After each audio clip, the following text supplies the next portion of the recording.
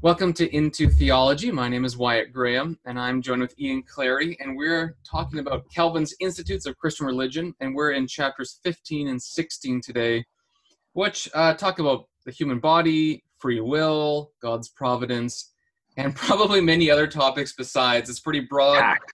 It's a packed couple chapters. Calvin here is kind of moving from, he talks about this kind of twofold knowledge, knowing God, knowing ourselves. Here he's kind of turning to who we are. But knowing God is never far behind. It always seems to be pretty connected in Calvin. You can't separate those things too finely. In fact, it's a bit of a confusing twofold knowledge that Calvin has because it always seems a bit mixed together. Here we though see ourselves, and it begins by talking about our nature. We're going to learn about Adam, how Adam was before the fall, how humanity is after the fall. And there's going to be different ways that works, but we can kind of see what the body is like if we look at a section in chapter 15 and in section 2. So I'm just going to read a relatively long passage here, and I want to do that just because it's so it's weird to our ears, and I think that makes it interesting to hear. So Calvin says this at the beginning of section 2. Furthermore, that man consists of a soul and body ought to be beyond controversy. Now I understand by the term soul an immortal yet created essence, which is his nobler part.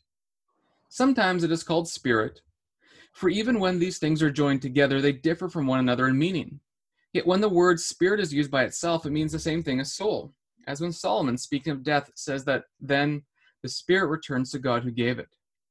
And when Christ commended his spirit to the Father, and Stephen his to Christ, they meant only that when the soul is freed from the prison house of the body, God is its perpetual guardian. Some imagine the soul to be called spirit for the reason that it is breath or a force divinely infused into bodies. But that it nevertheless is without essence. Both the thing itself and all scripture show them to be stupidly blundering in this opinion. It is of course true that while men are tied to earth more than they should be, they grow dull. Indeed, because they have become estranged from the Father of lights, they become blinded by darkness, so that they do not think that they will survive death. Yet in the meantime, the light has not been so extinguished in the darkness that they remain untouched by a sense of their own immortality.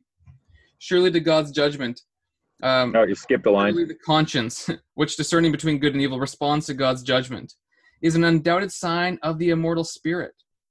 For how could emotion without essence penetrate to God's judgment seat and inflict itself with dread at its own guilt? For the body is not affected by the fear of spiritual punishment, which falls upon the soul only. From this it follows that the soul is endowed with essence. Now the very knowledge of God sufficiently proves that souls, which transcend the world, are immortal. For no transient energy could penetrate to the fountain of life. And then he continues by talking about the mind, which is an immaterial part of our body, or part of the soul, our sense perception, which is our sight, our touch, all that kind of stuff, our intelligence, and so on. In fact, he even has an interesting part about dreams that comes up. Maybe we can talk about that in a second. But just briefly, reflecting on this passage. He did talk a little bit about. Oh, he definitely did. Yeah, some curious stuff that's going. Some curious stuff that's going on in here. It's interesting. Right at the very beginning of that section there, number 2, he speaks of the soul and the spirit as interchangeable terms. So it would seem that he holds to the view of what we call dichotomy. So that, the trichotomous view, which Luther held to, believed that there was body, soul, and spirit. He sees them both as interchangeable, which is, a fairly common enough view in the history of the Christian tradition. But then he's arguing here.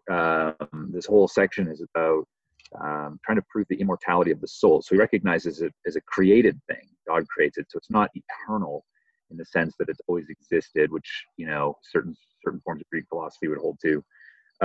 But nevertheless, it's immortal, and it can exist outside of the body. And then he uses this very interesting term right after his quote reference to Stephen in Acts 7. He says that they meant only that when the soul is freed from the prison house of the body. And I'm sure that's probably what you're thinking of when you thought, this would be interesting to read because it's not familiar to our ears. But I hear that language, and it leads towards a kind of Platonism I think Platonism is great, and I think that Christians need to recapture a certain kind of Christian Platonism. But there are certain pitfalls, and I wonder if the language here sounds like it could be a pitfall that maybe he's falling into. Though Calvin's not so, he's not so ignorant as to just say that flippantly. So what do you think, man? Prison house of the body, or is the prison house of the body is what keeps our souls in? Right.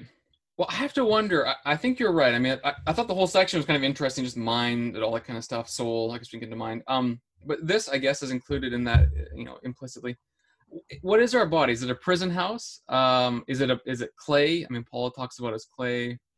We are in our tent, I think he calls it in Corinthians. Yep. A tent is a temporary thing that we end up leaving. It's not a permanent residence. And yet at the same time in the New Testament, we are permanently going to be in the body at the resurrection. Yeah. So I don't know exactly what Calvin is thinking here. Here's my most charitable way to look at this. Calvin knows that our current body is dead. Our soul is alive, and one of the goals of salvation is the resurrection of the body so that it is united perfectly to our soul in this very complementary way. And I suspect when he's talking about the body, he might think the body as it is now after the fall of Adam. And therefore, in a certain sense, all of us know, like, as you get older, you have medical conditions, you get sicker, weaker, it kind of works against you. And the more and more you go on in life, the more and more you're hoping for the resurrection of the body in some way. That's the most charitable way. The less charitable way could be how it just kind of sounds, that Calvin didn't value the body as much as maybe we would today, generally speaking. And you kind of know that because he talks about the soul as the nobler part. Yeah. So the soul is more noble than the body, is what Calvin says. And now you have to wonder, what does he mean? And I think all of us who don't really have a substance ontology today. Yeah, we need to talk to Joshua Ferris. Oh, okay. Yeah, I want to read that book, actually. That sounds really strange, but you got to remember, when Calvin's talking about the soul, he means our mind, which is the reasoning part, our intellect, which kind of overlaps, our will, the choosing part, and all that kind of stuff. So he's not really thinking of some sort of esoteric Casper the Friendly Ghost. He's thinking about how we work in our embodied state. Like, we have reason, we have will, we do all these different things. And so by noble, he possibly just means that part of our constitution which leads and guides us by thinking and choosing. And when you think of it that way, it's a little bit less offensive to our ears. It's not just like he thinks Casper the Friendly Ghost inside of us is better than our flesh, which is weak and unimportant. Yeah. What do you think? Yeah, I mean, he starts off this whole discussion in 15:1, where he's saying we're going to talk about now the creation of man. He's going to remind us, we have to have to really know ourselves. We have to know God, but we also have to know the self, and that whole thing that he deals with in the very beginning of the Institutes. And then he says, actually, to have a knowledge of ourselves, we have to have another twofold knowledge. This one here is we need to know ourselves as we were first created, and then we need to understand ourselves in our condition after the fall of Adam. And so here he's talking about all the kind of like first created stuff, and he's showing that, as you're saying, that within the soul, this immaterial part of ourselves comes first the mind, or the understanding, and then flowing from that comes the power of choice, or the power of the will. And it's the will that governs then our actions, right? And so it seems then that explains why the primacy of the soul over the body, because that's where all the faculties, all the operations are happening that are going to control then the actions of the body.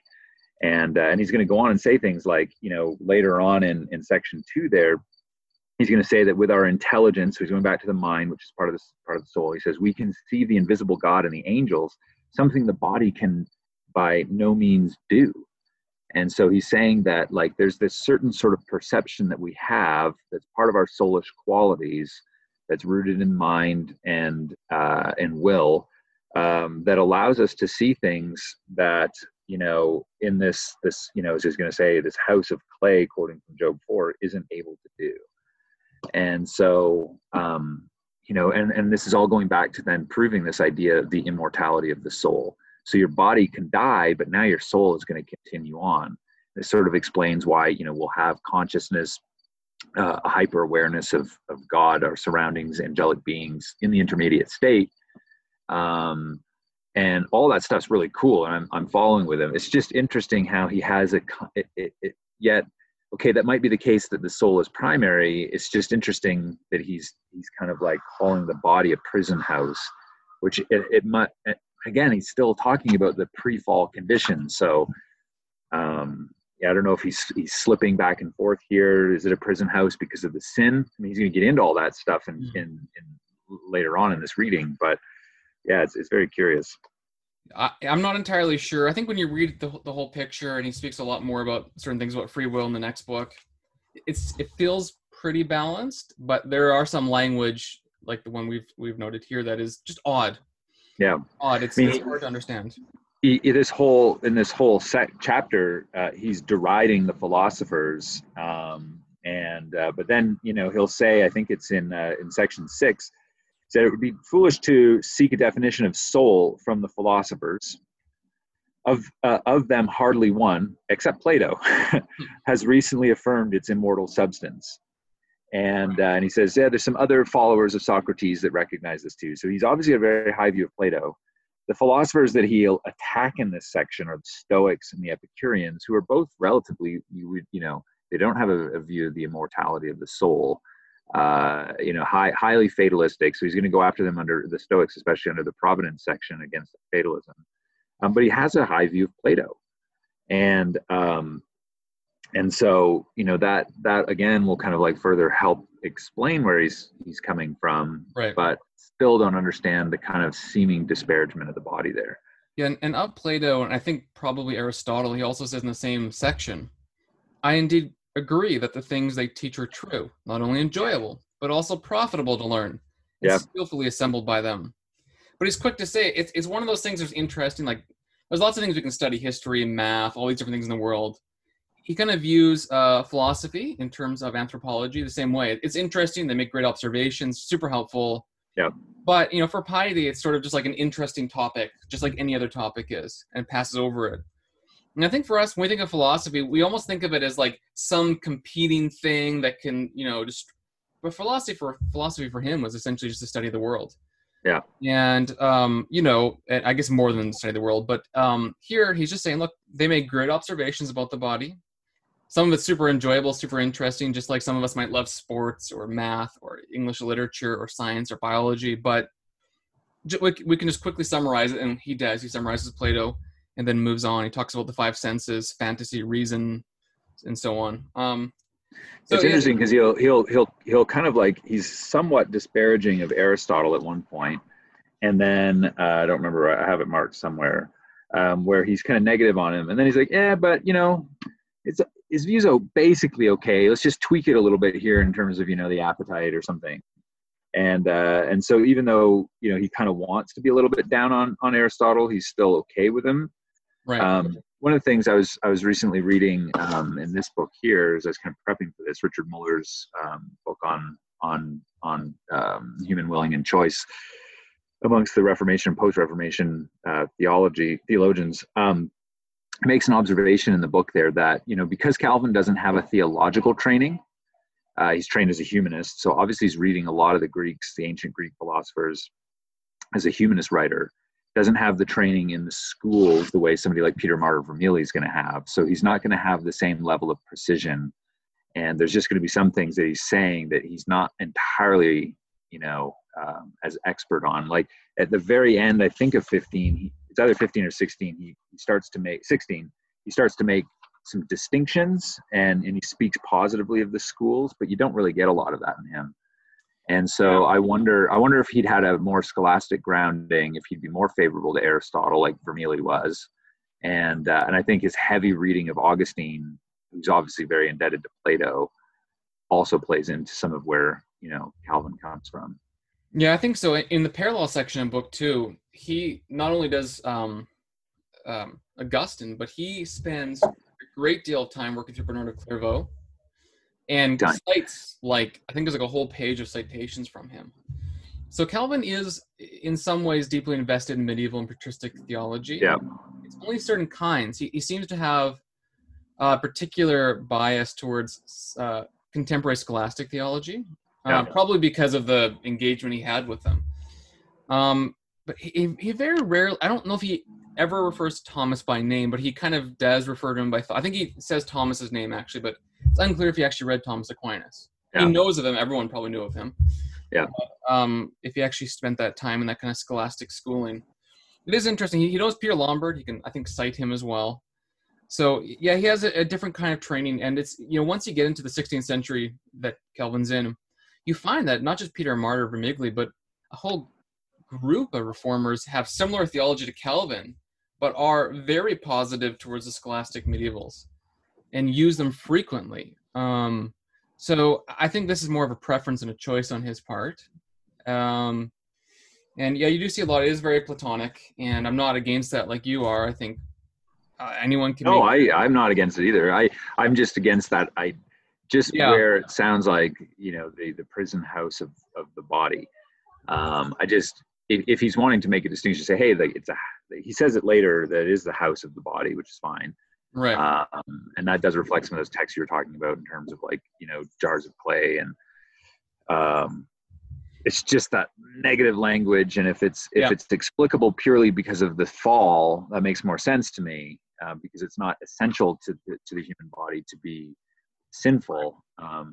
But it's just hard to tell at this point. You don't have to make Calvin sound better than he is. I mean, that's one of the nice things about reading these great works. I mean, if Calvin's wrong, he is. He's not scripture, and it's wonderful to know that, because it doesn't make you appreciate him less. You just appreciate him as a human theologian. Yeah. And so I think he probably does use language that's unhelpful. He's balancing the overall theological perspective, but in the way that he presents it, I think, is going to lead people to denigrate the body more than they should. I think that's fine to say. It doesn't make him bad or us better. We're wrong in many areas too. I just think in this case, that's fair to say. Right. We just have to be careful too. This is my problem. I want to be careful with disparaging him on this too, because he's no fool, and he knows what he's saying. Every word that he writes is very intentional. So I just want to understand why he says it, because I might actually believe it. It could be. I find it interesting. You probably raised a dichotomist. He has an immaterial and material side. One thing that just kind of reminded me when you're talking is Irenaeus, Leon. So his view is basically the same, except when we get the Holy Spirit, we become trichotomists. Oh, really? Interesting. You wouldn't quite say that, but that's the implication, because we're basically body and soul. The Holy Spirit comes and is sort of infused or added to us or participated. Interesting. It's a really interesting paradigm. I'd have to read him to figure out exactly what he means, but I just found that kind of a fascinating anecdotal thing to say, I suppose. Yeah. The image of God, section 3, it's in the soul. Yeah. Body. Yeah, and this is going back to this kind of like body stuff, right? Is that he doesn't want to locate it. He says right at the end of 4 even, he doesn't want to locate it in the dominion mandate, that some will, right? That we're the image of God because of the creation mandate in Genesis. He's saying, no, you can't do that. And he says it's something more in terms of the immaterial aspect of who you are in relationship to the soul. It's also funny there that he doesn't like Augustine's trying to kind of like is seeing in Augustine's psychology the 3 parts to us that kind of echo or correspond to Trinity. He's like, that's stupid. He's like, I remember that. There was by no means right? sound. So he doesn't like Augustine there. And he doesn't like the parts of the soul either. Like you have different soulish parts. Like there's appetites and. What's interesting, if I'm right on this, I think I probably am. I think Aristotle was not saying there are 3 souls. There's genres in the soul, the singular. Yeah. So I think I have to double check and do my homework, I'm sure, but I think Calvin's actually wrong on his reading of, if that's Aristotle, because Aristotle doesn't actually say we have 3 souls. It's the genre of souls, the type of soul. Yeah, I'd have to go back. My good friend who teaches out here at Metro Denver, his name's Caleb Coho, and he did his PhD at Princeton on Aristotle and the soul. So I'm helping him move this weekend, so I'll have to ask him. Yeah, ask him that question and kind of report back. Because I don't know if I'm 100% right. That's my thought, anyways. Yeah. Let's move on. What else we got? Because there's lots more to cover here. To cover.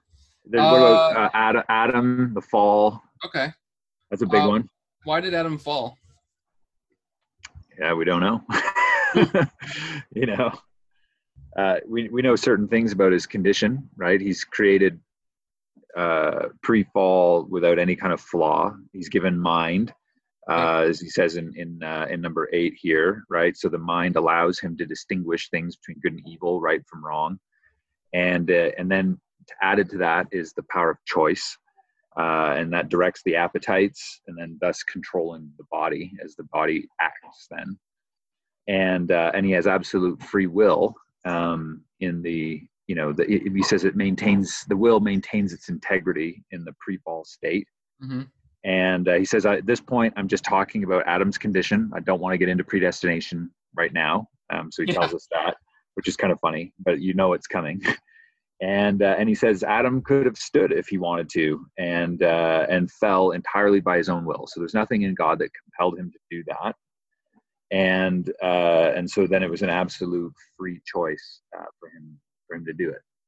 And so he's kind of describing the state, but doesn't yet kind of get into the question really, at least unless I'm missing something, of the why it happened. Yeah, I think the only answer he really gives in section 8 is, therefore Adam could have stood if he wished, seeing that he fell solely by his own will. Yep. It was because his will was capable of being bent to one side or the other, and was not given the constancy to persevere that he fell so easily. But the highest rectitude it was in his mind and will, so on. So it's interesting that he talks about perseverance there, right? He could have, but he was not. So God does not endow Adam with this. Sorry, there's an airplane going over my head here. I don't know if you can hear that or not. Can you hear that? Yeah, that's fine. It's the FBI checking you out. Yeah, it's Big Brother. Big Brother. Yes, but he doesn't have the constancy to persevere. So he's upright. He has the ability to distinguish between good and evil, and he has the power to choose one or the other. But it seems almost like he doesn't, as Calvin's saying, he doesn't have the power to persevere if there's the choice, the temptation to choose evil. He doesn't persevere through that temptation. Seems like, but that's also not a defect in Adam either. It's not a defect. But he had the power of deliberation between one and the other. So there is a school of thought that essentially says, this is a bit different, but our power of deliberation, our gnomic will, is, I think, an effect of the fall. And the more and more we come closer to God, the less we have the power to deliberate. And that actually gives us free will again, because the only choice you have is the best choice. You're not free to choose worst choices. Which makes sense then when we get to heaven, right? Because that just gets amplified to the fullest degree. So I think that'd be like Maximus the Confessor, but anyways. So but he's going to go on and attack the philosophers again. He says the philosophers are sort of helpful when we're trying to understand the way they rationalize about the human condition now. Is maybe helpful for understanding, humans in their pre-fall state. But now, because the philosophers don't have a doctrine of sin or a doctrine of the fall, they're just going to fail. They're going to mix things up all the time. Right, which is criticism. Yeah. He also talks about the absolute freedom of God here. He says, nor was it reasonable for God to be constrained by the necessity of making a man who either could not or would not sin at all. Such a nature would indeed have been more excellent. So he's saying if God had decided to make Adam with the ability to not fall, that would have been great. But there was nothing in terms of God. That would be more excellent? Where does he say that? He says it right on 196 of the Battles, McNeill. It's just past footnote 32. And so he's saying that, it would be great if Adam had been created without the ability to fall. But there's nothing that constrains God to have had to have created him that way. God is absolutely free in terms of his ability to have done something like this. And where does the reason why God decided to create Adam in the state where he has this kind of power of contrary choice? He says it lies hidden in God's plan. We don't know. And it goes back to this whole idea what we were talking about before, like you really just can't speculate at certain points. This will go into something that we'll get into probably in book two, I suppose, but kind of like why Christ came and the atonement, whether it's necessary or voluntary, or I don't remember the exact particular language, but Calvin seems to say that God chose this one for his own purposes. It could be many other ways it could have been done. And in this case, there could have been a more excellent state for Adam as well than he was before the fall. I think that's important. We've moved theologically to a place where I think our knee jerk is to say this is the only possible way everything has to be. Yeah. Where I think Calvin wants to protect the freedom of God a bit more than that. Big time. Yeah. And that's a very hard thing to do, to understand God's freedom, right? Because we're contingent beings. And so there's something necessary about us in the world that we live in. God is absolutely free of contingencies. I mean, he acts according, Calvin's going to get into, like, in this next section on providence, about God's omnipotence, what it is and what it isn't. But, there's nothing constraining upon God, I guess, really, than his own nature. Well, let's get into providence just briefly as we kind of begin to finish the arc of this episode. What do we want to say about providence? What is really fascinating? There's lots. I mean, this is a really, really important part of Calvin's theology. So I'd say this is probably a very core part of the Institutes here when he's talking about providence. And he's going to write on it. You'll see in the footnotes, there are other references to Calvin's other writings on these issues. And so it's a big deal. He is really concerned to uphold the idea that God is actively involved in his creation.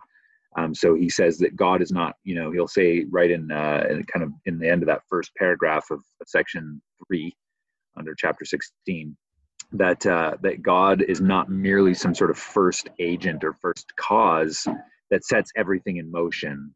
And so therefore all of the kind of like unfolding of nature can be attributable to God, but these secondary causes are almost like irrelevant to what God's doing.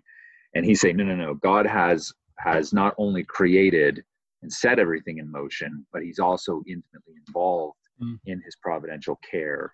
So he makes a kind of comparison on the top of page 202, that God's providence pertains no less to his hands than to his eyes. So he's not just sitting back observing things, but his hands are involved. So he's actually intimately involved.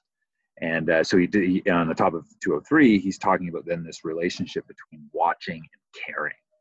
So he's watching in order that he can care. And then later he'll attribute that to God's fatherly care. I don't remember where I have that noted, but so I like that. It's the idea then that God really actually does care about things.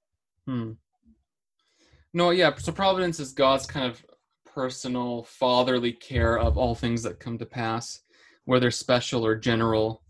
Quick question for you. Does the word providence appear in the Bible? No. I find that interesting. I think that's right. And providence is a philosophical commonplace. Yeah, providentia, the Stoic notion, right? The Stoics who Calvin's railing against here. And that's what he's careful to do, right? He's saying, listen, upholding a view of providence, but it's not the Stoic view. It's not fatalism. Yeah. And I think that goes back to, reality is created by God, and there's certain things you can observe that are just in your face true. The invisible things of God and his power are there. You can't deny it. And providence is one of those things. It's a Romans 1 item. So you have to talk about it. And scripture does under different words for sure. I think, was it Psalm 104 and all this kind of stuff? Like, it's all throughout scripture, but providence itself is something derived from natural theology. It's an observation of natural theology, but scripture talks about it, if that makes sense. Not that they're in conflict at all. But he's also very careful to kind of rightly frame his natural theology. Like he talks again in the next paragraph in number 3, that we've got to be very careful that we don't defraud God of his glory if all we do is make appeals to universal laws of nature. We have to see those laws as actually being directly governed by God moment by moment, instead of just a deistic view of the universe being set in motion. It's interesting. So I won't talk about it. I've been kind of reading like David Hume and things like that recently. I'm just kind of thinking through causation and some of the where God was the invisible means of causation and effect. Kind of just reminded me of that when you said that. Well, I think that's helpful. I think we can we've gone about half an hour. We've talked through these topics. I have to admit that I think I forgot to read this chapter, so I don't want to say anything about it. I've read it before. I have markings all over it. I just I think I finished at 15 somehow. So I like that God's fatherly care, God's providence is his care of creation. And I think we're getting into some really interesting, tricky topics. And we're so close to book 2 where I think a lot of this opens up into topics that we are really excited to talk about. Yeah. And I cheated and read ahead a little bit on his free will section in book 2. And I think it's going to be so interesting once we get there. He says a lot of things that are maybe unexpected, that we're not used to hearing. And I think really quite helpful. So next week, so this is chapters 15 and 16. Next week are chapters 17 and 18. And then we finish book 1 out of 4. So we're already a quarter of the way there when you just count the book. Awesome. Although book 4 is really long. Yeah. But nonetheless, Awesome. we're getting close. So thanks, Ian, and we'll see you next week.